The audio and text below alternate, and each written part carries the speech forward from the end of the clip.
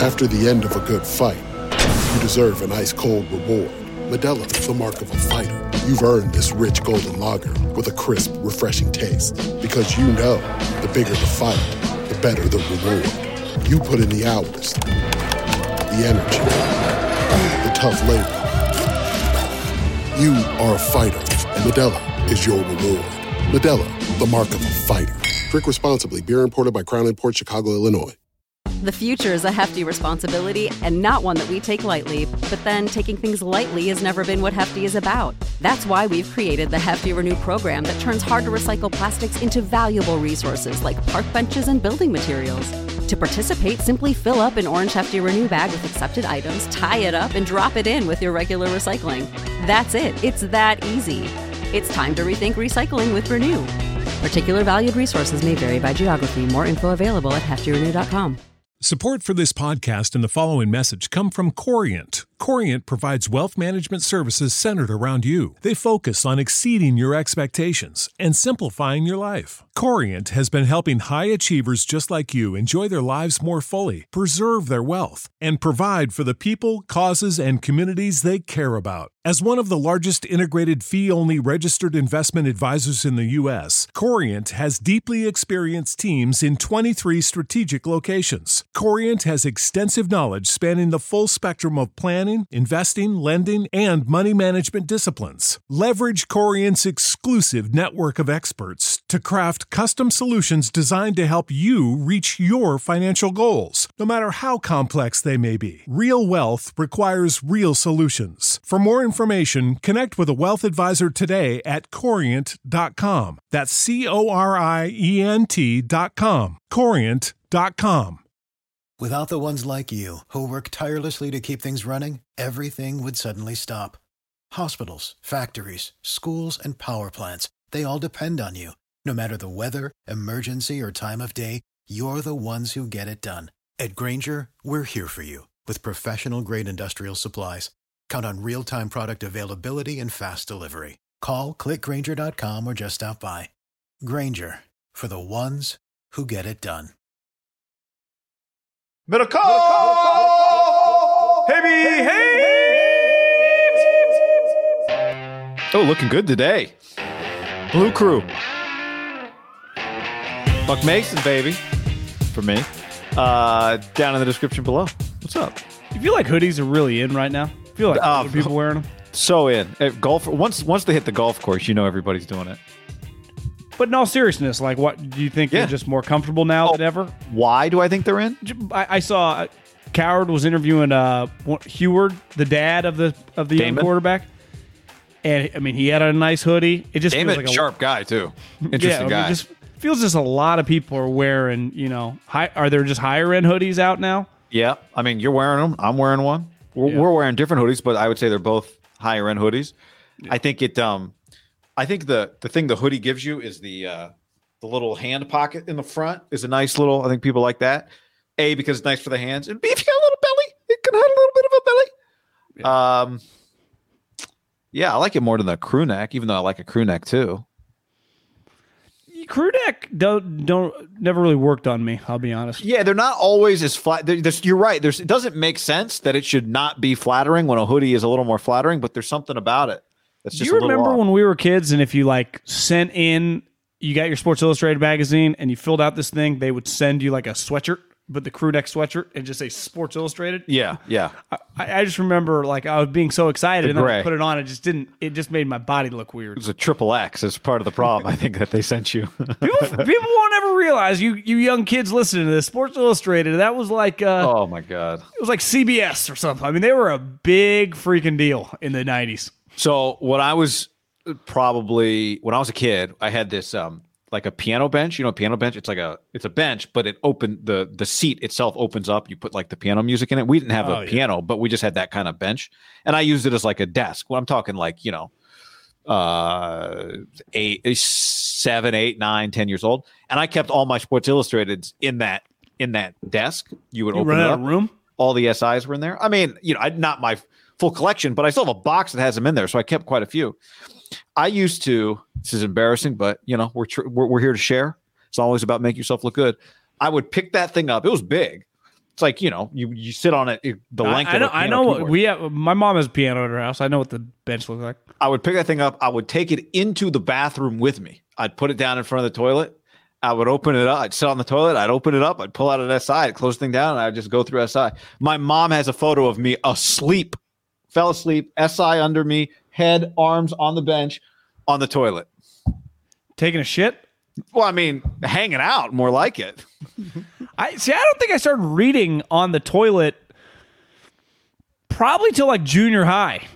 And then by then I remember being in college, you'd be like, you go in there, this is pre-iPhone. Yeah. Like you don't have anything to read. You grab like the shampoo just to read the shampoo. You just need something to read.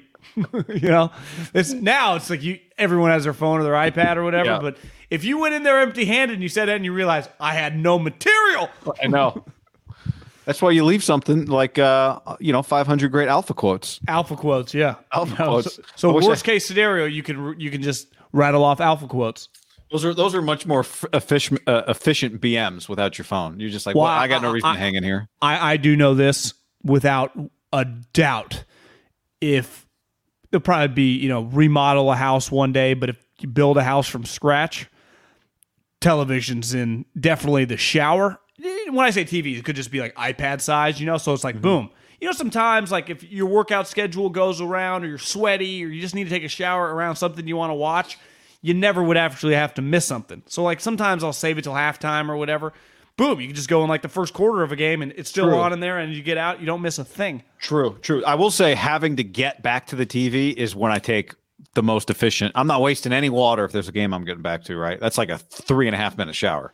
But what if I told you like iPad Pro level size right there? Yeah. It's just going. You might take a 20-minute shower. You're like, right. This is great. I know. Hey, coming up on Sunday's show, we will have our latest conversation with Greg Papa. And I must say, John, I'm pretty sure it's the best conversation with Greg Papa we've ever had. Do we argue about whether or not the Niners should extend Jimmy Garoppolo or cut Jimmy Garoppolo or everything in between that? Yes, we do. I would say we had a very good conversation with Greg about that. Among other things, I mean, how many great things, a Lakers story that I can only pray is in the Laker movie, but it's unbelievable. What else do we talk about with Pop? All kinds of stuff.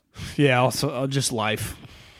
A lot of Jimmy, a lot of Jimmy, a lot of Trey, but he actually has a team. Maybe I'll put the clip out of this on Friday or something ahead of time. Papa suggested a team that the Niners could trade Jimmy Garoppolo to that you and I were not thinking of, that no one's thinking of right now. And he actually made quite a bit of sense. So we go through that with him. Maybe Al Davis taught him just think way outside the box, and then you'll actually be the smartest guy in the room. Just allow your mind to always be open. Yeah. Never think that anything is impossible. Yeah. We're going to get to some mailbag questions at the end of this pod, but we'll need some fresh ones for next week. So go to iTunes if you're listening if you're listening to the podcast on Apple Music, you're already there. If you're watching it on YouTube, the link to our podcast is down in the description. And we'd appreciate if you like this video too and subscribe to our channel. But leave us a review. We'll get to some today. We have a 3-star review that we'll read today at the end of the show in our mailbag. We always love a 5-star, but just because you give us 3 doesn't mean we take everything into consideration. I think we can rectify the situation. And in that review, just leave us a question. Leave us a question. Maybe tell us your favorite bar if you want. All that kind of stuff. Well, not all that kind of stuff. Those specific things. That's how you get in the Haberman and Middlecoff mailbag. And we'll fire that bad boy up at the end of the show today. Do it. Can we rapid fire a few things? We actually had some success with Greg hitting some hypotheticals early, but okay. You have tickets to Eric Church's concert on Saturday, and Eric Church decides to cancel the concert so he can go to Duke, North Carolina, because he's a big Carolina fan. Are you pissed at him if you're in the boat? Some people like taking days off work, had hotel rooms, 5-hour drives. Eric Church says, I'm out, John. Do you understand, or would you be pissed? Yeah, it's hard for me to wrap my head around it because I do know some people that, will travel places to see people. I see people when they come to me. Right. Like, so it's never, I know, like, they canceled the, if you're a Packer fan and it was like an open practice and you're like, I came out for, August 36th. Yeah, I can't keep track of like that mindset because I can't relate to it.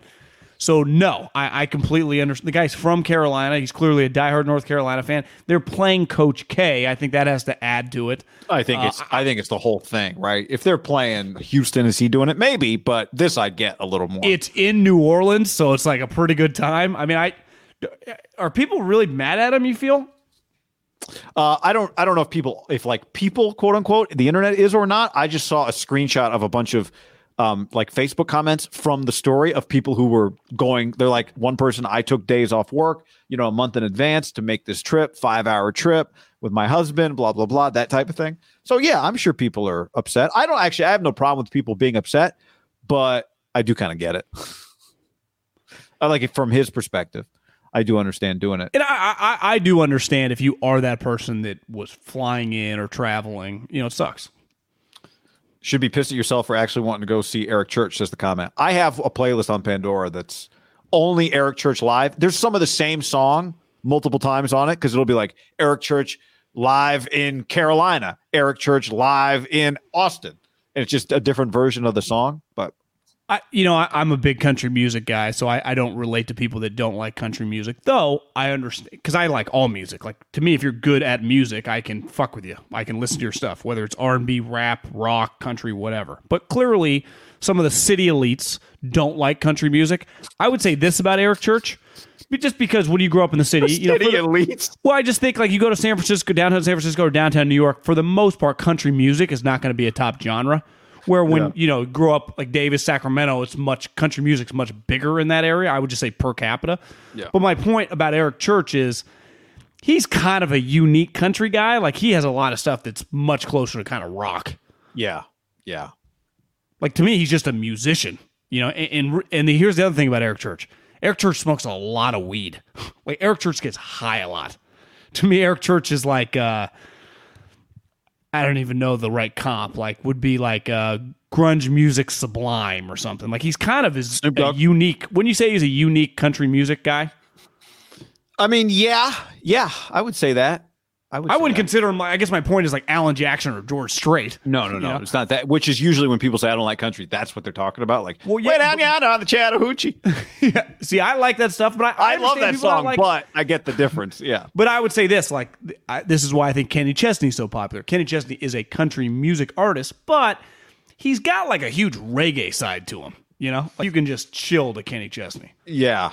He's got when I say reggae side, I mean like the reggae version of country. Right. What was the guy? Yeah. Who was the guy? I had a couple of his albums along, like Ben Johnson or Ben Harper.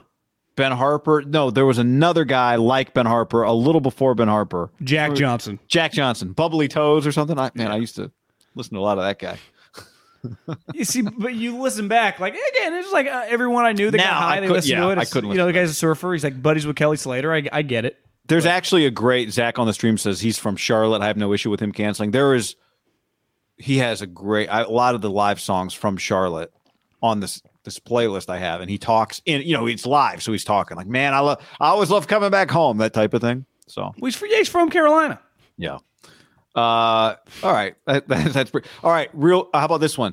I saw this today. I'm not, you and I have talked plenty. We don't need to spend much time. Every podcast that you've listened to has a Will Smith, Chris Rock take. The one take I did appreciate today, I don't know if you saw this. Jim Carrey said that if he were Chris Rock, he'd sue Will Smith for $200 million. Because he's like, that clip is going to be everywhere forever. I'd sue his ass. I was like, you know what? I like that take. None of this like, no, I'm not going to, he's Will Smith. I'm going to let bygones be bygones. No, fuck that. I'm going to sue him for $200 million. Interesting take. I do think the comedians are very, very offended that like of all the people that should understand what's going down are like the rich, famous people that have been involved in this stuff for a long time. Like you can't hit us because at Jim Carrey's core, right? He's a crazy comedian. The comedian. He would probably say things in his heyday that would really piss people off. Like, and that's why they all politically, whatever, they all align, right? But they all have different views about life. But all comedians, whether you're Norm Macdonald, Jerry Seinfeld, Chris Rock, you see Adam Sandler. Adam Sandler won't stop tweeting his like support of Chris. They are very, very offended for the community. Like, yes. This bullshit, everything is off limits for your feelings. We're letting it fly. Like, what are we doing? I think part of it, too, is he did get hit really hard. It's like, it'd be one thing like a shove. I don't think it would be that big a deal. $200 million. I saw it went viral. He did a stand-up last night it would have been Thursday night. Yeah. And he was just kind of making Wednesday fun of night. himself. Yeah, he's like, what have you guys been up to? Again, he doesn't. Okay, I don't think Chris Rock cares that much. Last one, John, for you. I don't know if you saw this. Well, I know you saw that Antonio Brown said that he doesn't understand why other receivers are getting paid, but he's not. And what was his other thing? He needs ankle surgery. Misunderstood? He needs ankle surgery, but he won't get it until a team signs him. Yeah, what was the clip you sent me? He doesn't understand why he's not viewed like a normal player? Yeah, why other guys are getting paid, but he doesn't understand what the difference between him and Christian Kirk is, basically. Yeah. He didn't say Christian Kirk. And then I saw this clip. Somebody asked Russell Westbrook last night, like, what, if anything, needs to change with their defense, and he said nothing. So my thought is, who is more delusional? Russ thinking nothing needs to change with his team? My barber was talking to me about this the other day. He's like, how does Russ not understand? Like, how they're like, he's not the old Russ. Like, this is insane. Or AB doesn't understand why there's no difference between him and today's elite receivers. I think it has to be Antonio Brown given. Listen, Russ has kind of been Russ now for a decade. Antonio Brown's last image for every single human being is him doing like basically cartwheels in the end zone in New York, waving goodbye to the crowd. That's just an all-time GIF. It's an all-time visual. It's an all-time clip. You talk about Jim Carrey saying that the Will Smith thing's never going away. I think that is synonymous with the NFL forever, right? Like there are certain videos that are just funny, right? Yeah. I would say in baseball, it's the one that hits Jose on the head, and bounces over. Yep. That occasionally he just comes up in a blooper. Mm-hmm. That's something that our generation really, embraced, were blooper reels. They don't really exist anymore. That was now there's part of our so childhood. many clips. It used to be like, here's the whole season. Here's 12 videos from the whole season. Now you get 12 videos in 8 minutes, right? Yeah. So I would say that the Jose Canseco off the head, there's just this Antonio Brown visual of him doing these jumping jacks horizontally as he kind of goes down the row of the end zone. We'll never see anything quite like that guy. No. Because again, like part of when what's his name, Singletary kicked Vernon to the locker room, mm-hmm. there was like negativity and anger surrounding that. Part of it is Antonio smiling as he got kicked. It's like fun, but it's really not fun. As his team is in the Super Bowl race, it's not like they were just some piece of crap. Like the Niners were bad-ish. Didn't Tom throw a game-winning touchdown in that game, if I remember correctly, against the Jets? They didn't lose. No, they didn't lose. That's right. That's right. All right. Let's dive into things, John. First up, as reported by NFL reporter Richard Sherman, the rich get richer, lose future Hall of Fame Von Miller, and gain future Hall of Fame B. Wags. The Ravens made a last-minute push, but the reigning champs were too good to pass up.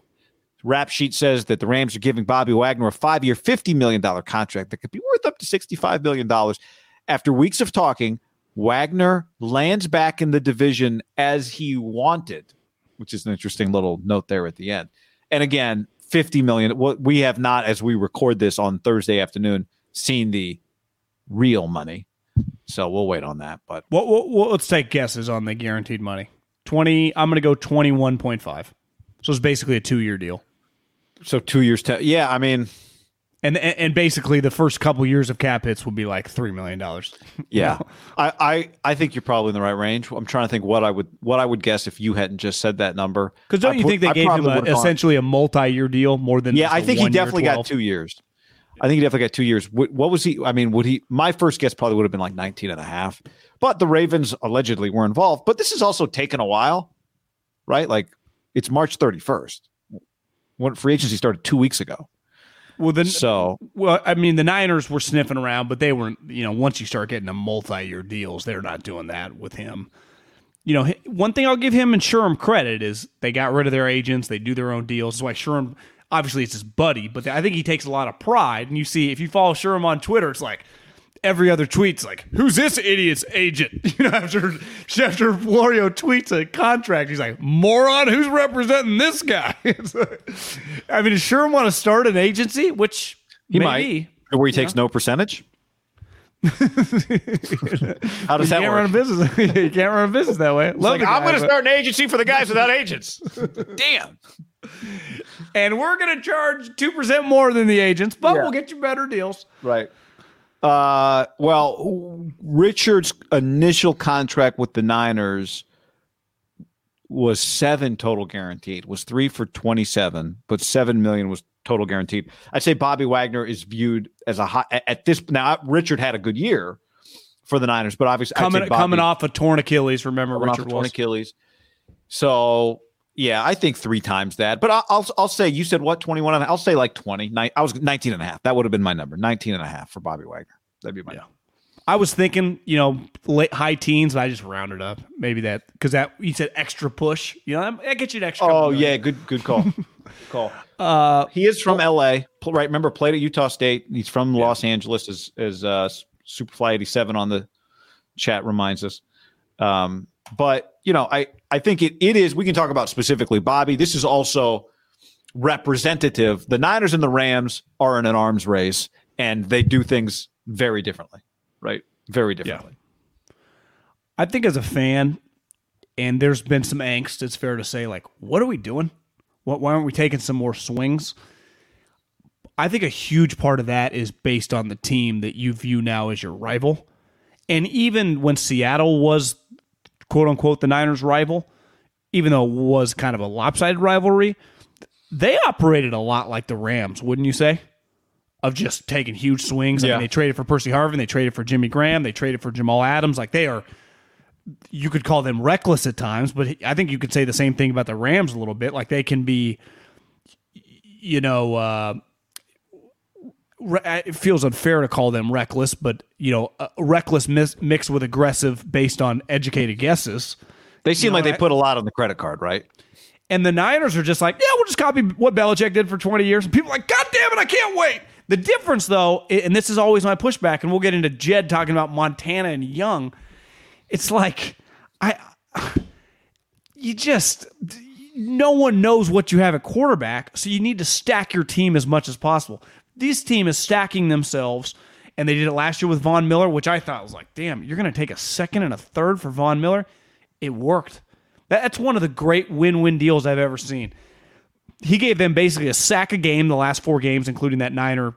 Remember, he sacked Jimmy Garoppolo that led to the punt, and then Jimmy Garoppolo pulled the rabbit out of his ass, throwing it to Debo and Brandon Ayuk and getting him down the field somehow. But then Von Miller had a sack the next game, a sack the next game, a sack in the NFC Championship game, a sack in the Super Bowl. He was awesome. And then Von got $50 million guaranteed. It's one of the great win-win deals I've ever seen for a player. Denver benefited. Like, everyone feels great about it, right? The Broncos, the Rams, Denver Broncos, Von Miller, hell, the Bills, like, everyone's feeling riding high. This one, Seattle guys, and part of it is like Richard, Bobby was there much longer. I think Russell. Animosity, I don't know where Russell stands, but clearly Bobby and Richard feel like, fuck you guys. You guys don't think we can play? I mean, Richard was open about it. I haven't watched Bobby talk that much. He always felt a little more low-key that way, like he didn't have a big chip on his shoulder. But again, I could be wrong because he's a Utah State guy that's became basically a Hall of Famer who really they chose him over everyone over time, right? They kept him years past everyone else. And saying he wanted to be in the division. Well, why do you want to be in the division? Because I know all the schemes, or it's because I want to play them twice. And I mean, he's going to the Super Bowl champs, and being home might be a part of that too. But I think if the Niners would have offered him a huge contract, he would have gone to one of those 2 teams, right? He wasn't sniffing around Arizona. Now Arizona doesn't necessarily need him. The Niners didn't either, right? Yeah, I mean, these are always the easiest deals to talk about because, or the most not the easiest deals to talk about. These are the most common deals that get people worked up. I'd say it's a very baseball type situation, right? Where baseball for so many years now, no one, hardly anyone gets paid. But for so many years, you'd pay a guy way too much money when he was like 32. And that would be the big conversation a whole offseason, right? And then at the end of the day, that guy within 3 years was overpaid. The difference is in football, you can get out of contracts. But those are always the easiest free agents to talk about, are the biggest name free agents. Bryce Harper, 13 years, $330 million. Yeah, well, exactly. But I would even say Bryce is younger than Bobby was. Yeah. Or you Bryce see the was highlights younger going than Bobby. viral right now. Bryce Harper's hitting moonshots. Well, Bryce been good. I guess the other thing. So Pujols probably a good example, right? He was like 32, and they gave him a 10-year deal, and it was a disaster. I mean, how was he on the Cardinals? I guess the DH is. That guy hasn't been able to run for. I mean, as long as a long time. Well, he looks like Alex Mack now. He's huge. Alex Mack, yeah. Yeah, Alex Mack. Like he's an O-lineman. Well, Alex Mack is more athletic than Albert Pujols. It's not even close. You would take him down first baseline over Albert Pujols? Sure. Without a question. Alex Mack might get to second before Albert gets to first. Would you take Jalen Ramsey or Emmanuel Mosley backpedal around the bases over Albert Pujols running forward? Yes. I would. I would too. As long as they don't have to hit the bag. Ramsey backpedal over Posey. No. Straight. I bet Posey's a little faster than you think. Looks slow on TV though. Yeah. But, this is the kind of deal where we could analyze how much better it makes them. But in terms of the actual, I think it makes them better. That's part of this. Bobby Wagner doesn't suck. Now, Bobby Wagner's not at his peak. But the problem with adding a Bobby Wagner is not necessarily, are you adding a good player or are you not? It's clear you're adding a good player. It's just those types of players can sometimes be cost prohibitive for teams. And the Rams again, we don't know what the number is.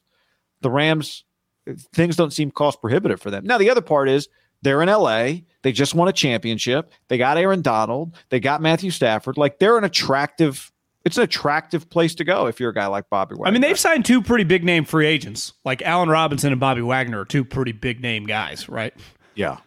I mean, anyone that's played fantasy football knows who Allen Robinson is. If you just watch football, you know who Bobby Wagner is. I mean, the Niners did buy a corner, but it's weird, even though he's coming from a big-time team, I wouldn't say he's a very famous player. So that move in a weird way doesn't feel as big, even though it was their big move. If his name had just been a bigger name, even if he was the same player. Or slightly worse. I think that would, or slightly worse, yeah. If he just felt bigger, even though to them they're trying to be like, this guy's a big addition, it doesn't feel that big for the fan. And I do think you're just comparing yourself to the Rams. I think when you compare yourself to the Yankees, you just go, I want to operate like that. And you can push it. It doesn't always work. We get that. But people like when your team is aggressive. And I think older Niner fans, in our youth, they were always taking big swings. Always. And it just feels like now they're very prudent. They're just very slow and steady wins the race, which is fine most of the time. The Packers, wouldn't you say, have operated like that the majority of our life. We got Favre, we got Rodgers, we'll pick and choose here, and we're always going to be in the playoffs for the most part. And it's worked. If they had a team in their division operating like the Rams, I think Packer fans would get feisty fast. What are we doing? Yeah. Because the Rams are always going to be on the opposite end. As long as Sean is there, they'll never be a part of trading Cooper Kupp for 2-1s, right? Well, we needed to reset our cap. Guy wore a shirt that said "fuck them picks." They're now taking pride in that. Yeah, yeah, and it's the direct opposite of what the Niners are doing. Now, I should say the Niners did trade 3-1s for a quarterback last year, and they would have done the Stafford deal if they could have 2-1s and a swap.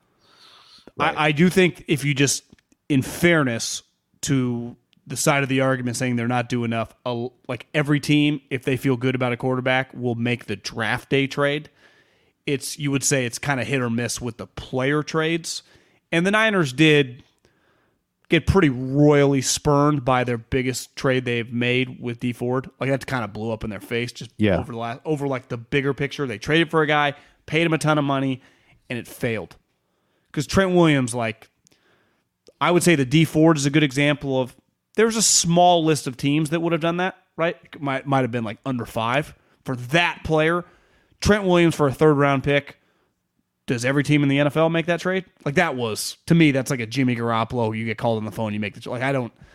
I don't not give you credit because Kyle's relationship is the reason I went there. But he said, remember Minnesota was like, we'll give you more, we'll pay him. And Trent's like, I'm not going to Minnesota. Yeah. They Inside literally job. offered him a better pick. He'd stay retired.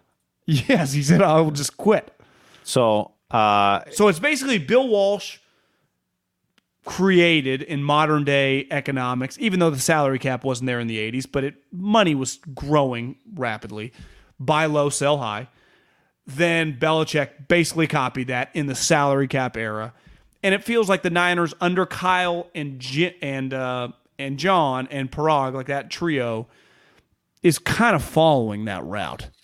Yeah, although I would say to me, it feels to me like they paid Trent, they're going to pay Debo, they're going to pay Nick, air quotes, they paid Kittle, kind of. But Bill Walsh and Bill Belichick would have paid all those guys too, right? They flipped DeForest for a pick when they needed a little cap. Yeah, I mean, but I don't know if to me, they feel even a little more financially aggressive than Bill Belichick. I agree. I'm just saying, like, they are the aggressive version of that. They're closer to that than the Rams, right? Yeah, but wouldn't you say most teams now are closer to that than the Rams? Most teams that try to do what the Rams have been doing, do it once or twice. It doesn't work. They fail. To me, what's amazing with the Rams is that I think we've seen a lot of teams do with the Rams. I mean, Denver, the Raiders, Miami, a lot of teams are throwing picks at sweet players right now, right? Well, Denver did it for Russ. Yeah. Is that what you mean? Yeah. I mean, but what I'm saying is the Rams have done it year after year after. The Rams keep chasing it by doing it more, and it's working. They've been to 2 Super Bowls. They won 1, and they double down on it because you do have to. There comes a time. I think you have to have the stomach for it because you do it a couple of times. It doesn't work. There comes a time where you either have to pivot and go, all right, we tried it this way. We're giving up all these picks. We have to go back the other way, and we pivot the other way. When the Chiefs fall into that category a little bit, they did it with Frank Clark. They did it with some guys. Then they trade Tyreek to get some picks back. To me, it's like teams try it. They get down the road. It maybe doesn't work. It blows up in their face. They go the other way. They give it up. The Rams keep getting credit on credit on credit. It feels like, and it's working for them. I'm giving them credit for it because they're 1-1 in Super Bowls. They won a championship. So it's working for them. And I think from the outside, everyone kind of watches it and go, at some point, does it not work, or is the cap just going up forever? And now, again, it's not even about what Bobby's making so much as it is. But even those 2 seasons when they won 1 and lost 1, they go to the playoffs every year. Right? Yeah, it's working. It is working. Would you agree with me, though, that it feels like if a team does it, they can't do it for 5 or 6 or 7 years, and it feels like that's what the Rams are doing? That's where I feel like they're different than most other teams that do it or have tried it. Eventually, you just kind of go, oh, I mean, we're out. We're out of picks. It's not working. We got to change. And that's where winning the championship, too, specifically winning the Super Bowl as opposed to just having a shot at it, kind of buys you more equity to just keep doing it. But wouldn't you say a lot of their moves, while very aggressive, all like, it's going to work? Like, Bobby Wagner's not going to suck. Well, again, that's where these two things are different, right? Bobby's not necessarily, we'll see what the money is. Bobby's not necessarily about the money. Maybe it is. I don't know. Because if it's really 50, they would have just signed Vaughn. Or would they have? Yeah, well, I mean, it's not 50 yet. Right. But you understand what I'm saying. Like, they lost Vaughn, they added Bobby. Bobby makes them better. Losing Vaughn hurts. But it's like they're two high-priced options. Allen Robinson in that offense and Bobby Wagner behind those defensive linemen. I think everyone watching this, listening to this, all agree. Like, it'd be shocking if those guys not any good anymore. Nothing left in the tank. Yeah, they'll be fine. Yeah. John, let's tell the people about butcherbox.com/hammer. Right now, you get free beef, 2 pounds of free ground beef in every box for the life of your membership. Right now, when you go to butcherbox.com/ham. How was Taco Tuesday the other night? Oh, fantastic. I realized I didn't have any tortillas. I had some, but they were like weeks old. And, sometimes this is where, having a wife or, a live-in girlfriend, sometimes the details, I didn't Ziploc the bag. I kind of half-assed it, and it was open, and they were like rock hard. They were like a chip. It's like, you can't eat these. So I did beans with my beef, and I basically had like beef bowl. I mean, it was fantastic. And you can't beat it because you go to butcherbox.com/ham. Every box, whether it's free-range chicken, whether it's steaks, they got it all. Ribs. 8 to 14 pounds in this box that then you get a knock on your door, delivered. It's in this big box with a bunch of these these frozen things that keep everything frozen inside the box. It's ice cold when you open it up. You put it in the freezer. Feeds up, one box, guy, feeds up to 24 people. So if just you, your wife, and maybe you got a kid and the kid's eating baby food, that food will feed you, your wife, you, your buddy, whoever for a week, right? I mean, that meat lasts a long time. And like you mentioned, butcherbox.com/ham gets you free ground beef for the life of your subscription. Yep. Never have to shop for ground beef again. Butcherbox.com/ham, 2 pounds of free ground beef in every order for the life of your membership. Go to butcherbox.com/ham to claim this deal. Whoop, whoop. Butcherbox.com/ham and another special deal. Free for a year. You get salmon, chicken breast, or steak tips in every order for a year, plus an additional $20 off right now at butcherbox.com/ham. Been telling you about it for years. Been eating it for years on a regular basis. Easily find high quality meat and seafood you can trust. 100% grass-fed beef, free-range organic chicken, pork raised crate-free and wild-caught seafood. Always be prepared with meat in the freezer when you get butcherbox.com/ham delivered right to your doorstep with free shipping. ButcherBox is offering you free for a year plus an additional $20 off either salmon, chicken breast, or steak tips in every order for free. Sign up today at butcherbox.com/ham and use the code HAM to choose your free offer for a year plus get $20 off your first order. Prize Picks is America's #1 fantasy sports app because it's the easiest and most exciting way to get in on the action. While you watch your favorite players in sports, you just pick more or less on 2 or more player stats, and then the fun is on. Prize Picks has something for every sports fan, from basketball to hockey to League of Legends and everything in between. It's really simple to play. You make your picks, submit an entry in less than 60 seconds. I'll do it at halftime of a basketball game, and I also have some season-long more or less picks on MLB homers. You may remember I've got less on Ohtani homers this year. We'll see. And at halftime of your next NBA blowout game, just jump on and go, Steph Curry more than 11 points in the second half. It'll change the game for you. Download the Prize Picks app and use the code HAM50 for a first deposit match of up to $100. That's HAM50 for a first deposit match of up to $100. Prize Picks, pick more, pick less. It's that easy. All right, speaking of Bill Walsh. So this is the quote that got a lot of attention from Jed York the other day at league meetings. If Steve Young can sit on the bench for 4 seasons, like Steve Young's a Hall of Famer, if he's willing to do it and has the competitive drive to do it, why can't somebody else? When asked about his quarterback situation. Now, you said you heard Barrows talk about the context of that quote. Was there something that Barrows thought people need to know? Yeah, I think he brought up previous situations, right? I think Rodgers. I don't know. I was kind of zoning in and out. He defended. Jed didn't just pull this out from nowhere. I think he kind of led him that way in the question. Though, when you watch Jed's audio, he felt very confident about talking about Steve Young. That's all to me that matter. Yeah. And the other thing is, all you got to do is read/listen to Steve Young's book. Steve Young was a starter at Brigham Young University for several years. And it was before we were alive, but once you listen to that book and then you realize, know some people on that team and the pride they take in that team, Kyle Whittingham, Andy Reid, those guys love, Kyle obviously now at Utah, so it's a little weird, but Andy's love of BYU. You know why? Because in the early 80s, you know what BYU was? It was fucking Alabama, guy. They were competing to win national championships and producing Heisman trophies.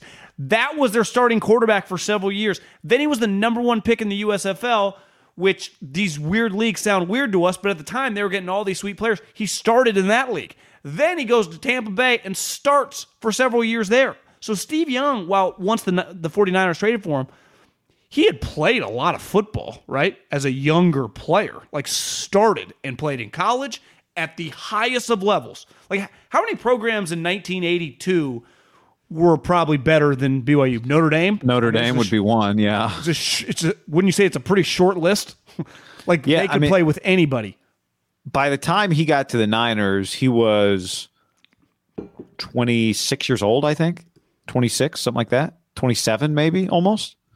So he was in his prime, which is part of, I think, what made that situation so difficult. And like John said, we didn't cover it. We didn't live it, but we both read his book and have watched all his, the football life, all that kind of stuff. And the book goes deep into it. But it was a really tenuous. Other people could talk more firsthand about this than us, but it's pretty obvious when you read or watch anything about it. It was a pretty tenuous situation.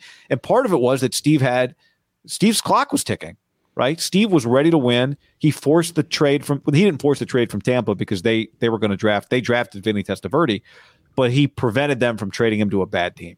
They wanted to trade him to the St. Louis Cardinals, and he said, no, I'm not going there. And so Bill obviously gets him, and Bill thinks Joe was going to expire soon, and Joe just, the goat that he is, refuses to die. But that situation was not this. Here's the other, to me, the biggest part about this situation, though, Trey Lance isn't sitting for 4 years. Like, Jed York is just picking up the talking point from John Lynch and the talking point from Kyle Shanahan and kind of selling the same thing. Now, is he preparing for the possibility that nobody trades? Are they really willing to pay $27 million for Jimmy Garoppolo to be on their team and maybe still be their starter and stunt Trey's growth? Maybe. I think all he's saying is, let's not talk about it like it's such a stupid option. You and I don't like that option, but we'll dive into that more with Greg Pop on the next podcast, which you can hear coming out on Sunday. But yeah, this is not going to happen. And I guess also Jimmy Garoppolo is not Joe Montana. Like, that's the other part. It was Joe Montana that kept Steve Young on the bench. Joe Montana won multiple Super Bowls by the time Steve Young had showed up. The other difference, guy, is, like you said, he sat for 4 years, which is impossible now. The variables are there was no salary cap, 1. 2, Trey Lance's greatest attribute is his contract before we learn he can play. And even if he becomes a great player, they're basically synonymous. You have a great young quarterback who's on a cheap contract. Like, that's part of the Justin Herbert package. The other thing, guy, is, and like you said, we'll talk about with Papa. If you told me right now Jimmy Garoppolo in a vacuum could be Trey Lance's backup, it couldn't get. It's humanly impossible for them to find a better backup. Right? Knows the offense, has won games, but it's not that simple. Right. It's just clearly there are. That's a great point. That's a great point. You would love for Jimmy Garoppolo to be Trey Lance's backup. If that's all. He'd take a pay cut at $10 million and was cool with it, for sure. The other thing, and one guy on social media, when I posted the clip, because I just kind of did like, this is 1,000,000% not the case, quoting Jed's deal. And it was like, you're just clickbaity. I'm like, well, 1, that's not even my video. That's NBC's. Like, I don't get credit on that. 2, you scroll through my tweets, so this is not a clickbait situation. Kind of, I get triggered when you call it clickbait. When it's I not agree. Clickbait. I love it. And last but not least, I didn't respond to this guy, but I thought about it. That my response, once we talked about it, would be, these young quarterbacks, name me a young quarterback who had to compete for his job that was drafted high in the last half decade. All the good ones, right? That had to really compete, you're saying? Because if you want to argue that, like, first year, whatever, unique circumstance, the second year, every single one of those guys, from Herbert to Mahomes to Allen, even back to Mariota and Jameis and Carson Wentz, and it's just their job. By the second year, because part of it, like, as you get older and you become the starter, it's always your job, right? Like, once you become Matt Ryan or Phillip Rivers or whatever, it's just your job. But early on, like the group last year, it just became Trevor Lawrence's job day 1, Zach Wilson's job day 1, Mac Jones's job day 1. Fields by about early October, it's just he's the Bears quarterback now, right? There's no like, when are you just going to make it Trey Lance's job? Are you going to wait? And I think that's where the old school guys, and Greg falls into that category of like competition, and it's like, I get it. No one disputes that, like, being pushed can't make you better, but in 2022 with his contract, like, eventually, and I keep going back to the poker analogy, like, you just got to put your chips on him. And whether it succeeds or fails, no one knows. I don't know. You don't know. Kyle doesn't know. Trey Lance doesn't fucking know. But you got to see, and the only way to see is, like, more than likely, even if what if Jimmy said, listen, I don't think he would say this, but I'll go from 26 or 7 or 25, because his cap hit's different than how much he makes, so it's a little weird. I think his cap hit's 25, he makes 27, but it's irrelevant. The Niners are. Do you see today that they did the updated cap space? Niners are second last. They have 1.5 million. They couldn't even sign. Well, they don't have a first round pick, so they probably could sign all their draft picks. But they are near the bottom, and they don't have any space. Well, yeah, I mean, they have a guy that is not going to be their starting quarterback who makes a large chunk. Because if I took that away right away and gave you $25 million, they would shoot up the rankings. So it's a little jaded. But to me, if he would make $10 million, I still think that's pretty weird. Because what if Trey, kind of weird start at the beginning, 2-2, not just from the outside, because I don't think anyone would care and be like, just keep going with him. But what about some of the players? If you're George Kittle, put Jimmy in there, right? Yeah, $10 million's not backup money, even though you could have a backup making $10 million, right? It's not starter money. Even if he went to $5 million, if he's around, no matter what Trey does, if it's not good, people are like, well, just throw Jimmy in there then. Well, it'd be a crutch for Kyle. Yeah, I mean, exactly. You look back at what Miami's situation was like with Tua and Fitz. I guess it was better for the organization to play Fitz. It wasn't better for Tua. Now, part of that he was injured. Tua might that was not his be good first enough. year. Yeah, they got rid of Fitz right by the second year. They pulled Tua at one point and put Fitz back in, right? Oh, you mean but I think Kyle would do it like that. Yeah, he might. That's what I'm saying. So I agree. My point is I'm agreeing with you, just having him around. It's totally dependent on what is the coach's stomach for development. Because at some point you got to do it. Is it forced on you or do you choose it? In the long run, it's like working out. I don't like working out necessarily, but you do it because in the long run you hope it pays off. So you suffer a little now, and later you get the benefits of it. And that's how much are you willing to suffer? And this is where I always go back to the RG3 year with Kyle. Part of being a good coach is, can you reduce the suffering? Can you get to a point where you enjoy the working out?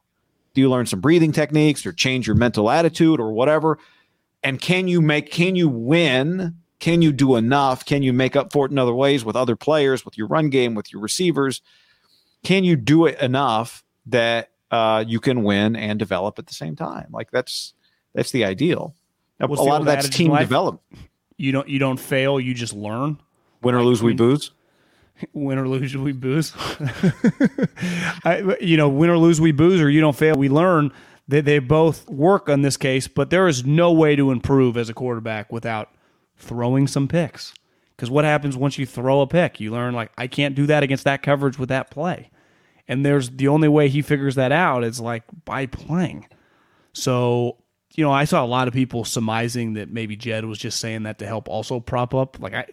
I don't think that's the case. I just think it's Jed talking. I think it's partly that. I think in his mind, he's like, we're all three of us are aligned. Yeah.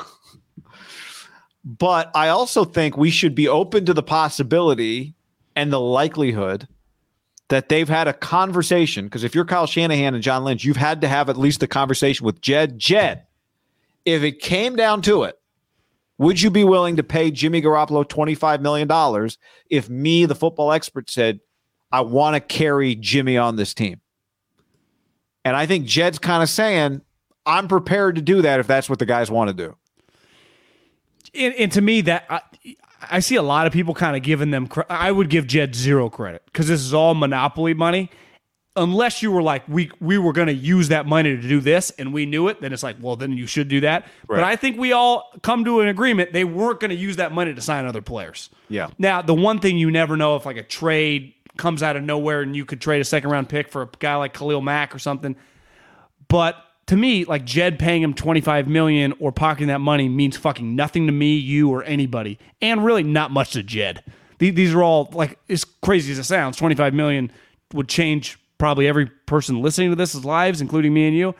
To Jed, these are all line items on his operation, right? Well, it's not money it's money out of his pocket, but it's not necessarily money he notices is out of his pocket. Yes, and it's really not out of his pocket. It's not even out of his pocket. Yeah, that's right. So it's out, he'll get a media rights check and they just funnel it all back in. So you get no credit for doing that. The thing that we question is like the team building aspect, and it's just pretty a slippery slope, risky. There's a reason that, for example, Cam Newton wasn't going to be their backup. They cut him, right? All in on Mac Jones. Once they went Sam Bradford, all in on Carson Wentz. Once Tyrod Taylor, like their backups are just Chase Daniel, who's a clipboard holder.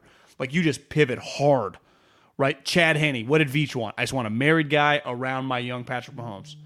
It's pretty, like there's a tried and true formula now in the modern day NFL.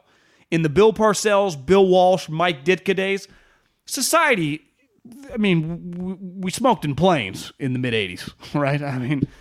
Gay people couldn't get married. Fucking things are different.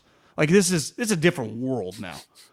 It just is. So to me, you can't, there's nothing that Steve Young and Joe Montana have in common with this situation besides they throw a football. Because I would say the business is completely different. There wasn't a salary cap. Well, John, and also, again, I think back to your original point on Steve, they were both of them much more established players. Right? Like, even if everything was exactly the same then, except for the individual people, it still wouldn't be a similar situation. Joe Montana was a champ, an MVP and a champ. And Steve Young was an established NFL prospect who just the Niners had control of. Prospect is even calling is too little. He was better than that when he played. What's weird is that it went from Steve Young. Like at the end of the day, the Niners kind of got to buy low on Steve Young, right? Yeah. I do wonder. And they wouldn't do this, but like what Trey Lance's value has gone down a little bit, right? You've already wasted a year of his contract. His film didn't blow anyone out. Now you could still trade him. You wouldn't get 3 1s back. Would you get 2 1s? There would be enough teams that like him. Here's my question. Would the team drafting second trade you the second for him, or would they draft Malik Willis? Like, that's part of what you're up against now, right? Yeah. Like, would the Steelers give you their next 2 1s for Trey Lance? Probably, right? Maybe, but they might. Assuming they liked him. Yeah. But that's my point. Like, until he starts playing, his value starts diminishing. Like, it was like Jordan Love. They got, and then we see him play one time. It's like, could you even get a third for him? Like, things change fast. So fast. Yep. I do want to call attention to one other thing that Jed said about last year, which I thought was I was glad to hear him say this. Quote, we could have very easily not made the playoffs. We could have very easily not come back in the last game of the season. That's true. They could have. This is what I say when we talk about the night. Here is what they did with Jimmy. Well, here's what almost happened with Jimmy too. So, but anyway. Yeah. All right. Bruce Arians retired suddenly, and there's a lot of theories about it. Is something fishy going on? Is the NFC easier or harder or the same without Arians on the Tampa Bay Buccaneers? These are all parts of that conversation, but I was pretty stunned by that news. Speaking of, by the way, the man who but lives by that credo, win or lose, we booze. No risk it for the biscuit or something? Risk it for the biscuit, yeah. To me, it's the timing of it. The last time someone didn't, stepped away, fired, whatever, was Jimmy Johnson at the owners' meetings. Like this, the timing. Oh, I didn't know that happened at the owners' meetings. Yeah, so it's unheard of, right?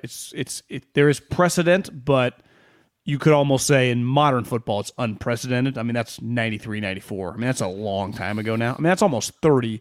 94. We're 2 years away from that being 30 years ago. Yeah, and this is not, we were closer to the season when Chuck Pagano had to step away for cancer treatment, right?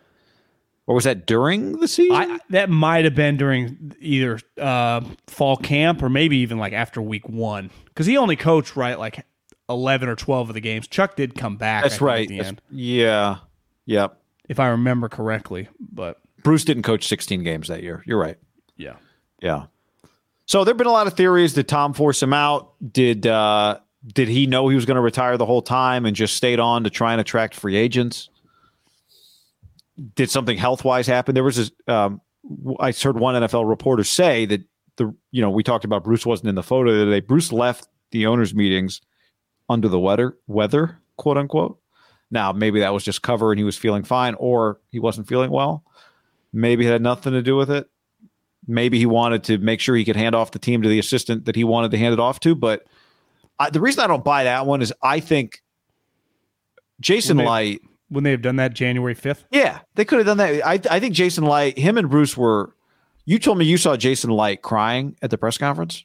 Well, I was in the car listening. I don't think he was quite in tears, but you could tell like this guy changed the way he's viewed, right? I was listening to, I told you about this earlier, Thomas Dimitrov's podcast which just launched, where he drives around in a RV and interviews GMs. And Jason Light was his first guest. Like they go back from the New England days. Jason Light had a good comment too. He's like, it's kind of crazy. Me and Tom Brady share Tom's first ring because he was a scout with the Patriots, and he didn't say last ring, but then this next ring. But he actually said he thinks the biggest thing he did for the Bucs was not getting Tom, but it was talking Bruce out of retirement. So my point is, like, I think they're pretty aligned organizationally. Now, would they, remember their quarterback threw like 31 picks, and they still almost went 500 the year before Tom showed up. Like they were like Bruce is a good football coach. I think it's gone too far the other way because of Tom that Bruce just does nothing. And I think Bruce's team got a little wacky, and it's very different than what Tom's used to. But Bruce is a good football coach. I think he's a weathered 69. Like you look at Pete, he looks young. Bruce he had a health scare before when he went to CBS. I just look at the Bucs no differently. Like them and the Rams are the two best teams in the NFC now that Devontae's gone. Until we know what Trey Lance is doing, it's just hard to feel as good. Though you look at the win-loss. I saw the win-loss numbers came out from one book. Raiders lowest in the AFC West by a wide margin. Like, you want to bet the over? Half. To me, the Rams and the Bucs should both be around 11 and a half. And I still view the Bucs as probably a 13-win team, guy. Yeah, I think if they had given the job to Byron Leftwich, you could say, well, we don't know how this is going to go. But Todd Bowles got the job, and he's still going to call defense. So a guy who's been a head coach before, in the worst of circumstances. I mean, being the Jets coach probably prepares you for anything. If they had hired Byron, I'd look at it a little differently, just because he's not been a head coach before. A lot of pressure on a big time team. Now, I think part of the reason you do this is you just let Byron and Tom kind of run it. Todd doesn't have to do anything with the offense, right? Yeah. And he kind of lets Tom police the locker room. I mean, they got a pretty good setup to take over. Todd Bowles' bad record, the Jets, going to look a lot better year one here. And who knows, maybe Todd's, Bruce is a very aggressive, outspoken guy. I worked with Todd with the Eagles. He's much more low-key.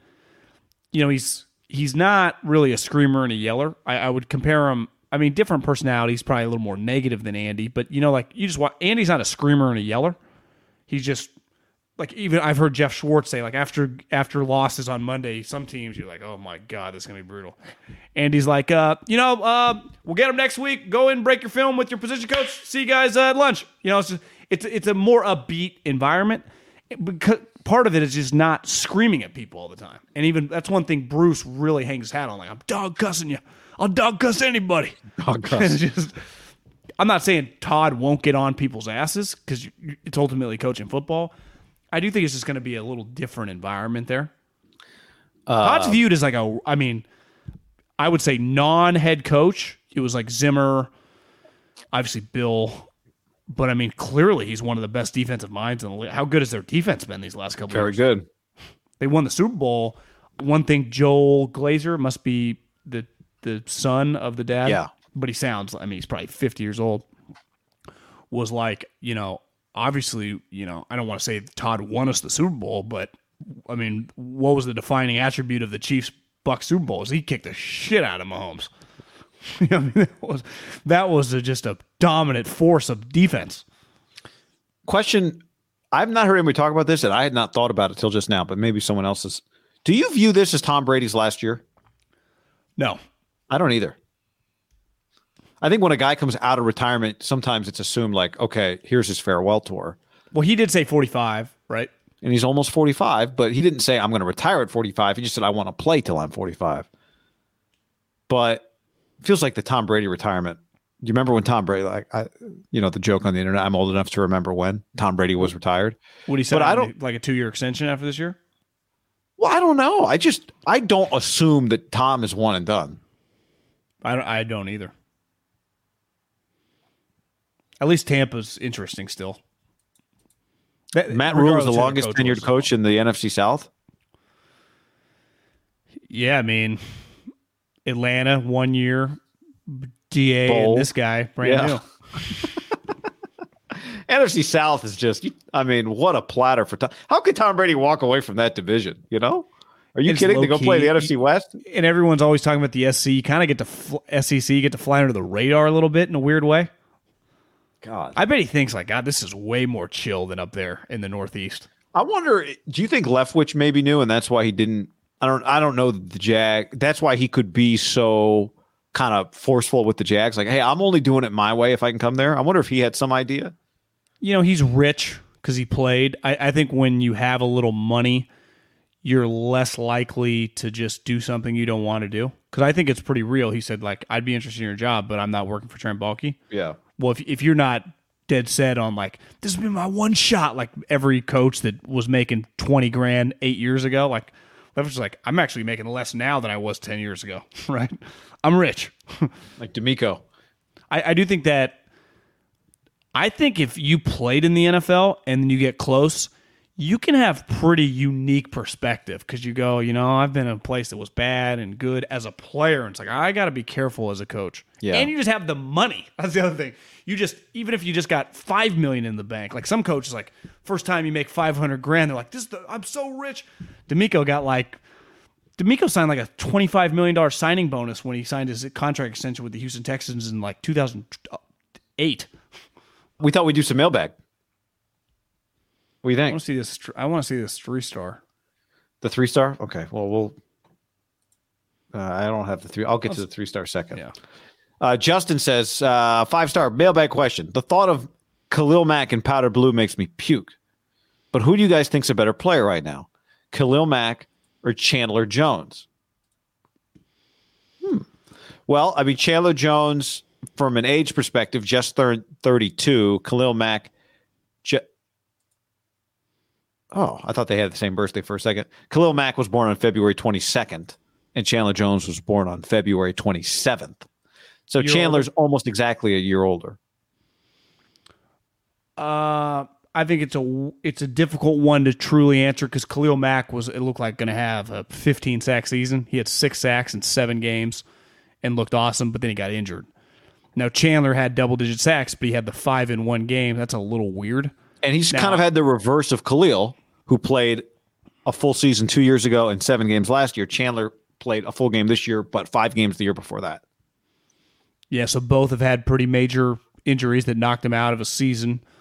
I think either one, I mean, both of them on any given game can dominate. I would lean Khalil Mack, but I'm not like anti-Chandler Jones. I mean, in my experience watching him, definitely in all the Niner games over the last 3 or 4 years, he's typically the best player on the field. It felt like a lot of the time, doesn't it? Like doing unblockable some games. Again, I'm a little biased just because I've always loved Khalil Mack, but I also think that the incentive of both teams with both guys is pretty unique. I mean, Brandon Staley, I think, views Khalil Mack as the guy that kind of put him on the map as an assistant coach working with him in Chicago. And then I think Ziegler and Josh view Chandler Jones. I saw a clip. I don't know if Josh was said at the combine, but just like how excited he was knowing the guy. Him and Ziegler were around him as a younger player in New England. So both teams are, I would say, all in, right? The Chargers traded for a guy making a lot of money. The Raiders signed this guy making a lot of money. They're going to want both these two guys to like be Pro Bowl level. Obviously, anytime you trade or sign a guy, but I'm just saying, like, these guys have Pro Bowl level caliber talent. The head coach on both teams knows the player. In Chargers, the guy actually coaches defense too. Josh and Ziegler. It wouldn't shock me if both of them were to go to the Pro Bowl. I would, if you told me you could have one of them this year, I would lean Chandler just because of the foot injury with Khalil. That would scare me a little bit. That's fair. Underrated stat though: 33 forced fumbles for Chandler Jones in his career. 23 forced fumbles for Khalil Mack. I mean, both those numbers are just like, we're talking about multiple 5-year. Chandler Jones had a year. Chandler Jones had forced 8 fumbles in 2019. Who's got more career sacks? Obviously, Chandler's been in the league a little. 107 and a half for Chandler, and 76 and a half for Khalil. Damn. In 8 years for Khalil, in 10 years, Chandler's played 2 more seasons. So what is that? How many more sacks? 20. Yeah, I mean, 31 more sacks in 2 years. Whoosh. Now, remember, Khalil got 4 his rookie year. Everyone was like, can he? He didn't know any moves. No, he was good at run stuffing. Yeah, he just ran right through people. Next up, it's from Julian. With all the action going on in the AFC and Watson now back to the Browns, we're going to need that 7 seed back from the NFC. LFG Raiders getting Devontae Adams. Derek isn't going anywhere. Headline, AFC is the better conference. No debate. I mean, right now the AFC is much deeper. Who's debating? NFC just won the Super Bowl, but nobody. No, it's not a debate. I'm just saying. I agree with that. Derek isn't going anywhere. I also agree with that. I expect Derek to take a team-friendly contract at some point, whatever that means. On the stream, do you think Carr would take $35 million a year? I think we'll be in that range. Yeah, I don't think it's going to be 40. I agree. I think Raiders are really like piggybacking. Now they were a playoff team last year, but like they're part of the AFC hierarchy. Like we're way better with the group. It's like let's two playoff bursts in 20 years. Let's see. But on paper, I'll say this over and over. There's going to be a team. I don't think it's the Chiefs. Their over-under was like 10.5. That Vegas still thinks they're going to be good. Between the Broncos, the Chargers, and the Raiders, that is just going to go 9-8 and miss the playoffs. And it's going to feel like ultimately it could just be like 2 crazy losses, like where the guy fumbled on the last second and a missed field goal off the pylon. Just where you're like, we easily could have been 11-6, but you're 9-8, and it's going to feel like the most it's how's it possible that they all 4 teams win 10 games? It's not. Just do the math. Not. Yeah. And I'm not saying I think it's going to be the Raiders necessarily, but it's going to be one of those 3 teams. It says Wood Gravy Reviews. What does that mean? I don't know. Ham Pod Review. 5 stars. My question is, what Taylor Swift song would you use to describe Derek Carr and Devontae Adams? My answer is Love Story. The first line of the song is, we were both young when I first saw you. I'm in. So I'm going with that. I don't know which one's Romeo and which one's Juliet, but Aaron Rodgers is definitely Juliet's dad. Stay away from Juliet. Were you going to Google? Did you have something else in mind? Yeah, I'll be honest. I don't know that many Taylor Swift songs. The 2 that come to my mind, I like December. It's just a great song. But it's like I don't know if that parallels back to December. In college, the couple times they played December, they probably didn't do that well because their season ended in November. I really like Red, but I don't know. I was trying to look up the lyrics, but those would be like, I'm with you. Taylor's version? Yeah, I was going to go, I was thinking Party All the Time, but that's Miley, or Party in the USA. Party in the USA. Yeah. Well, I mean, Red, first line of Red, loving him is like driving a new Maserati down a dead-end street. What did Devontae say the other day? He's feeling Ferrari-ish. Ferrari-ish. What's up, everybody? It's your old friend, John Middlecoff. I'm here to tell you about our friends at Game Time. Here's what I need you to do. Go to your smartphone, download a little app called Game Time. Baseball season's in full swing. Oracle Park. Been there a million times. Never doesn't live up to the hype. Go get yourself some garlic fries, a brewski, maybe some ice cream. They have very good Ghirardelli ice cream there. And when you do that, promo code HAM. So download the Game Time app. Your first pair of tickets, promo code HAM, H-A-M, save $20. The A's, only going to be in the Bay Area for the rest of this season. You probably can basically go for free. Just buy a pair of tickets to any baseball game. They also have comedy shows if you want to check one of those out, or concerts. Game Time app, promo code HAM, save yourself $20. We don't even need a thank you. Just hammer that promo code. Save big on brunch for mom, all in the Kroger app. Get 16-ounce packs of flavorful Angus 90% lean ground sirloin for $4.99 each with a digital coupon. Then buy 2, get 2 free on 12 packs of delicious Coca-Cola, Pepsi, or 7-Up, all with your card. Shop these deals at your local Kroger, less than 5 miles away. Or tap the screen now to download the Kroger app to save big today. Kroger, fresh for everyone. Prices and product availability subject to change. Restrictions apply. See site for details. What did Derek say? If he came to the Raiders, he'd buy him a car? Yeah. Is that what Devontae was referring to? That's what Devontae was referring to, yeah. Was he asked that question to Derek a couple years ago if he came as a free agent? Was that what they were? I don't know. All I saw was just that. I didn't watch whatever the whole context of it was. There are going to be some fun Instagram stories of Devontae, Kevin Na, and Derek playing a lot of golf this summer, I bet, in Vegas. Next up, John, here's our 3-star. This is from Dave Ochocinco. He says 3 stars, volume. This is my favorite podcast of all time. But lately, I've been frustrated with the audio levels. The volume at which I can actually hear and understand Middlecoff hurts my ears when the guy talks. I found myself turning the volume up or down depending on who's talking. Not sure if it's because Guy is talking closer to the mic, the Middlecoff, or what the deal is. I'll happily change this to a 5-star review once this is addressed because you guys really are the best and bring a lot of joy to my life. So, a couple things. You do any recon on this? Because whenever I've listened, it sounds pretty normal. There are times where it's varied. We do something in the post editing that's supposed to make our levels the same. So, but there are definitely times where, especially like on the YouTube, where it's harder to preview the audio than on the podcast, where sometimes it can be a little off. And there are spots where it's, it doesn't always. So, I would always say this, if there's something, especially with the audio or the video quality or something that you think sucks or should be better, just hit us up and we will try. We want to know if you're not having a good user experience, John, as people we like take a lot of pride in the details. The user experience. A lot of pride. We're consumer friendly. I listen to it. I will listen to the podcast all the time just to hear the sound of our voices. Remember when Jim Carrey in Ace Ventura, he does the playing glass?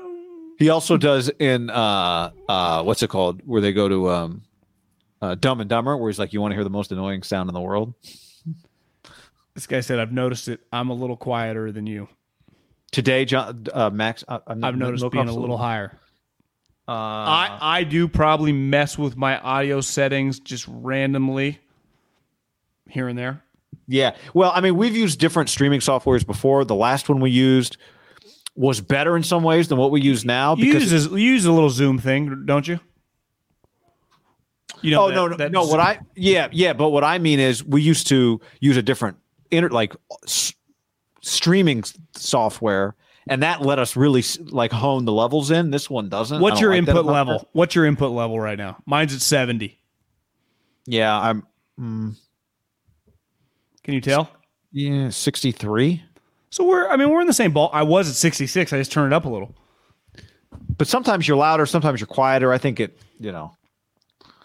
it's guys closer to the mic sometimes. Yeah, that's probably true. We have different microphones. That's the other thing. Maybe we should get the same microphone. I think we have pretty similar mics though, right? Yeah, this one it does a lot. Grant Yamasaki gave me this one back at 95.7. Whatever happened to Grant Yamasaki? He's at SAC. Got a kid doing well. Big Gonzaga fan. But this is a good. I mean, yeah, they look similar. I don't know, but they are not exactly the same, so that can create an issue. Did Yamasaki go to Gonzaga?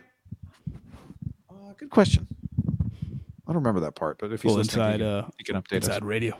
Break down Woj and Schefter getting $10 million apiece. Is that what they got? $10 million apiece? That's what the internet streets were saying. Did you see Greg Gumbel's quotes? You mean the guy, HBO guy? No, that's Bryant. Greg, TBS, CBS. Oh, like when I watch football. Host. Yeah. No, I didn't. He just said, are they brothers? Yeah. Gumble to Gumble. You don't remember that whole thing? It was an old Family Guy. But he basically said, nobody turns on a game for the broadcaster. You're talking about these guys making $17 million. He said, but I'll turn a game off because of the broadcaster. I thought it was a good line. Very true. I think muting, like sometimes I'll just, like last night I had the Warrior game muted on ESPN in my room and just had some like audio from the phone going. Like podcast. Like a podcast, yeah. Yeah. But I'll say this, like when the Warriors-Suns game in the fourth quarter, the last couple minutes got really good. Mm-hmm. And I was kind of ready to go to bed. I mean, it was like 9 o'clock. I sound like I'm 70. I turned it up. I was like, I wanted to kind of embrace the game. It was, you know who's actually it was the best NBA game I've seen. Richard Jefferson's entertaining.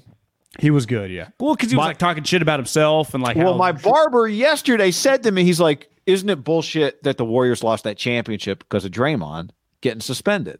So we were talking about it, and then last night, Pash says, "Did you hear this last night?" Yeah. Pash is like, don't you hate it when people say you guys only won that championship because Draymond got suspended? And he's like, no, because it's true. And I tell Draymond about it all the time. That was good. He must have taken a lot of heat from people in Cleveland because he tweeted again, like, guys, it did not hurt us that Draymond went away, right? I don't understand this. Like, people get caught up in this winning the championship, like, who cares how lucky? It doesn't matter if their best player got it. Like, I don't want to win it that way. You got the ring. Like, that's all that matters. You got the ring. That one, though, I give him credit. Like, you do not win it because he gets suspended, and obviously it cost game 5. Remember, wasn't Draymond watching the parking lot with Bob Myers? Wasn't that the thing or something? No. Marshawn's house? At the A's game. Oh, that's in what the it was. Booth. That's what it was. Yeah, in the suite. That's what it was. Right across. So then they go 3-2, and then they obviously you get a home game. The place is nuts. They win that game. And then game 7. In fairness, game 7, Draymond had the greatest game of his career. He scored like 35 points. Were you at that game? Yeah, I was. Yeah. Girl at the time took me. Thank you, Kaylin. It's fun. Great seats. Yeah, I underrated a lot of Cavs fans at the game. Like you could tell, like that, you talk about the Eric Church moment. I mean, I think a lot of people kind of flew in for what they thought could be a magical moment, and it was worth it. I would imagine that would be if you're a Duke fan beating Carolina this week, or vice versa, kind of. Well, before we hopped on, that rivalry was so good. God, that was back when teams hated each other. I saw on Twitter that whatever. Are they playing? They must be playing in where the Saints play, right? The Superdome? Yeah. Is that where the Final Four is? Yeah. Which always gets a little weird, right? In the Final Four where there's that extra space and the coaches are below. I think it can throw off. Oh, yeah. I kind of like that. Yeah. I don't know if that's how they're doing it here. I would imagine. When the guys are... I like it. I don't like it when no one can hit a shot the first 5 minutes. Know. But they say every ticket's been accounted for, 71-2 or whatever. I went to the Final Four in 2013 in Atlanta. Same deal. Like it's a football stadium. Where the Falcons used to play or the new one? No, old one. Was it sweet the way they did that? I was watching the game with binoculars. How high up were you? As high up as you could be. It's a football stadium and it's a basketball court. Like it's a basketball court. Did you have smaller. Did they put you in a seat or they put you on like a desk? Like a media booth? Yeah. It was like a media seat way up. Sucked though. I mean, it was cool being there, but it was... Yeah, but in terms of you couldn't... It was really high. I loved talking to Howie Schwab after the game and interviewing Dickie V. That was cool. Howie Schwab, knew his shit. Howie Schwab... I used to love the Schwab. Didn't Peyton Siva get Nance's tie? I was right there. Nance had his arm around his new wife. They were watching the one shot. I saw Big Cat say that, and he's right. Can Jim do this? If Coach K wins it, give his tie to Coach K? Or is that like Coach K not going to take his tie? Well, he gives it as Peyton Siva. I asked Peyton Siva about it, John. I was right there. I saw it happen. I was the only person that saw it. I feel like I broke the story that Jim Nance does this, but then Nance has said it other places. And I asked Peyton Siva, what's the deal? Peyton Siva had the Vineyard Vines like crumpled up in his locker. And he said that Nance says he gives it to like his favorite senior. I don't know if it has to be a senior, but like veteran player. What's his call going to be if Coach K wins it all? Okay. Well, I actually just thinking of Nance because the Tiger thing, I don't think he's made it official yet, but the night, what do you think about the 19 call? A return to glory? I thought mine was better. I agree. I actually don't think the return to glory, I don't think the return to glory really flowed that well. Yeah. But I think he honestly, you're probably a little nervous going into, like, it's a big deal, right? I do think, like Tiger winning that 19 Masters, for Jim, if Coach K wins this Final Four game, it would be in your head a little bit, right? Yeah, I mean, I was calling that thing for Intel VR. I think 300 people saw it, and my heart was pounding out of my chest. Now, I'll say this for Jim. In that moment, Tiger lined up a putt, you remember this, right before that and missed it. Because he had to tap in to win it, yeah. So you kind of build it up, and then he doesn't do it, so then you got to wait again. Because you're ready, but you're like, 2-putt to win, Yeah. And Jim never overdoes it. I shouldn't say never. I think he's always errs on the side of just like, I'm going to keep it simple. Did Tiger 2-putt win on yours? Yeah, Tiger missed probably a 10-footer or an 8-footer or something. Because he was up by a couple going into hole 18 on Atlanta. He was cruising. Right? Yeah. He was cruising. So I still think that in the last decade plus, that picture, sports picture, not the 19 Masters, but the 18 Tour Championship, where it just all hell broke loose. It happened a little with Phil at Kiowa, when everyone was falling. Yeah, I'd say Tiger was 4x that, and it was, and when the far back where it's like coming from the clubhouse, and I swear, what do you think? 80 deep? I mean, 80 by 8. I mean, it was enormous. It's a wide fairway. It's a long fairway. That visual is so sweet of Tiger walking back or walking down the fairway to win. I think what that one has that 19 doesn't is that Tiger had been gone. Yeah. Now, but he had been coming back a little bit, right? Well, he had to qualify for that event. I mean, so clearly he played well because he had to qualify for the FedEx Cup. But even though he didn't win the $10 million, right? No, that was the last year that he didn't. Justin Rose won the $10 million. Yeah, but he won the tournament. Earlier that round, Justin Rose had celebrated on that green. $10 million. It's so weird. They changed it after that. Every year I have to remind me. I like the FedEx Cup though, but do you think anyone gives a shit that Tiger do you think anyone knows the Justin Rose won the money? Now, no. At the time, no one even understood the rules. If Tiger plays, if we get Tiger plays at the same time that we get Duke Carolina, I wish we could Duke Carolina. By the way, I just saw this stat. Someone texted me this because the Stanford and UConn play in the women's Final Four on Friday night. So Tara Vanderveer, Gino Auriemma. Do you know how many games above 500 Gino Auriemma is? Not trying to be an asshole or anything. The guy's an incredible coach. It shouldn't be as easy. I saw he's been to the Final Four 22 times in 37 years. Like what's Coach K got? 8? Yeah, 5 championships for Coach K. Which is crazy. Yeah, it's a lot. 5's a lot. I mean, part of it... 22 and 37. I mean, we're talking over every other year he's making the Final Four. It's ridiculous. Basically. UConn didn't lose a league game for the 8 years they were in the AAC. But guess how many games over 500 Gino Auriemma is? I guess Coach K's been to 13 Final Fours, so... That's pretty damn good. How long has he been coaching? 25 years? I mean, his first championship was 95, so I think like 89 maybe, or 87, 88. I mean, they play...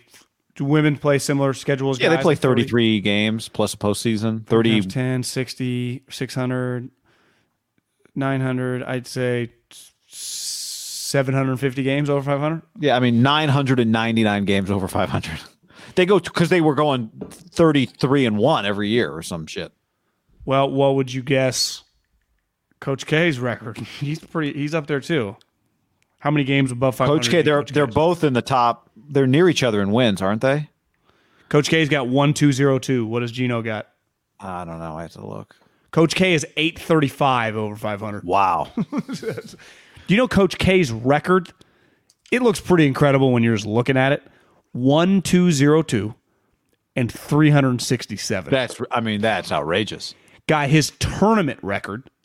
Now it does okay, never mind. It factors in the ACC tournament too. But just so ACC, NIT, NCAA, which to me is a little weird, but it's factoring it all in. Actually, never mind. His NCAA tournament record is 101-30. That's pretty fucking remarkable.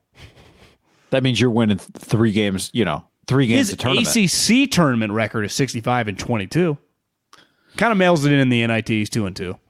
Yeah, Duke doesn't want to be in the NIT. When was the last time they were in the NIT? Like Wojo? Did they make Wojo play in the NIT one year? Yeah, it's probably been a while. Like It feels like he would have had an NIT. DeMarcus Nelson type team. They would have been NIT bound.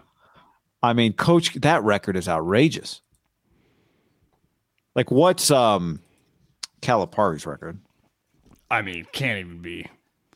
I was going to go to Izzo. Calipari, Calipari's 768 and 239. One thing is, when you're really good in college basketball, you just win a lot, right? I bet if you go to what's Nick Saban's college record? It's probably... Yeah, Calipari also was just,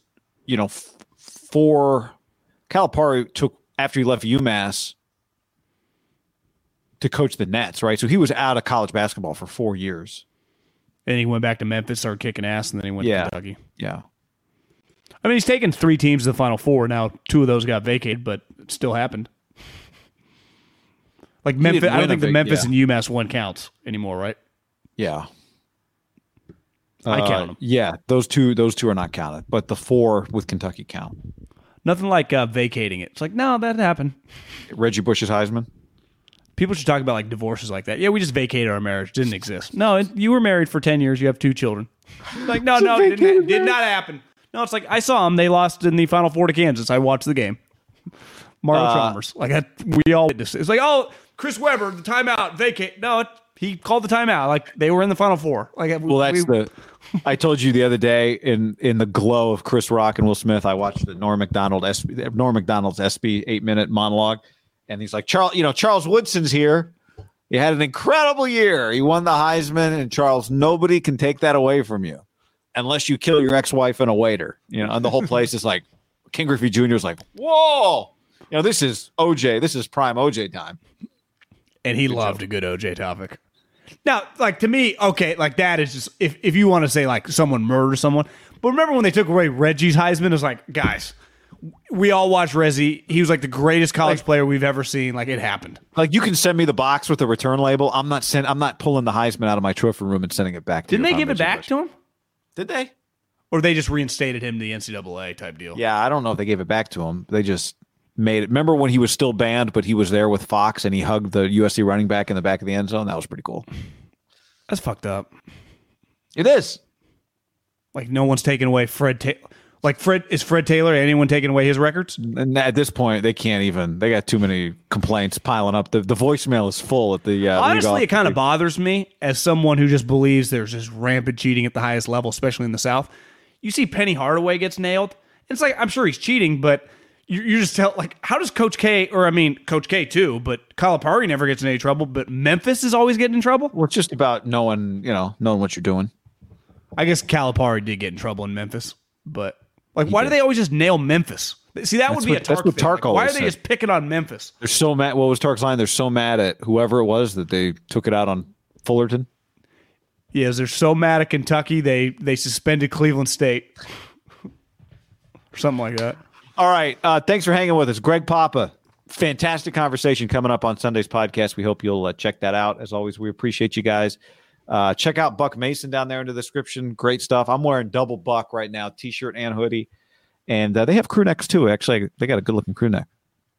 Yeah. I've watched this Buck Mason T-shirt. I've washed several times since I got it. The color looks good. The neck is strong. So big fan. When I got my set of like 4 T-shirts, I just put them in the wash right away because it's going to happen, and just they don't shrink. They were the exact same. They fit perfectly. Very impressed. All right, y'all. Thanks for hanging. Peace. After the end of a good fight, you deserve an ice-cold reward.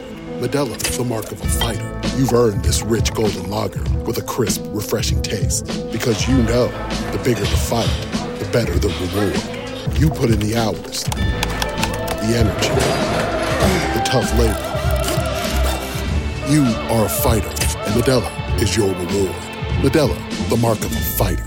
Drink responsibly. Beer imported by Crown Imports, Chicago, Illinois.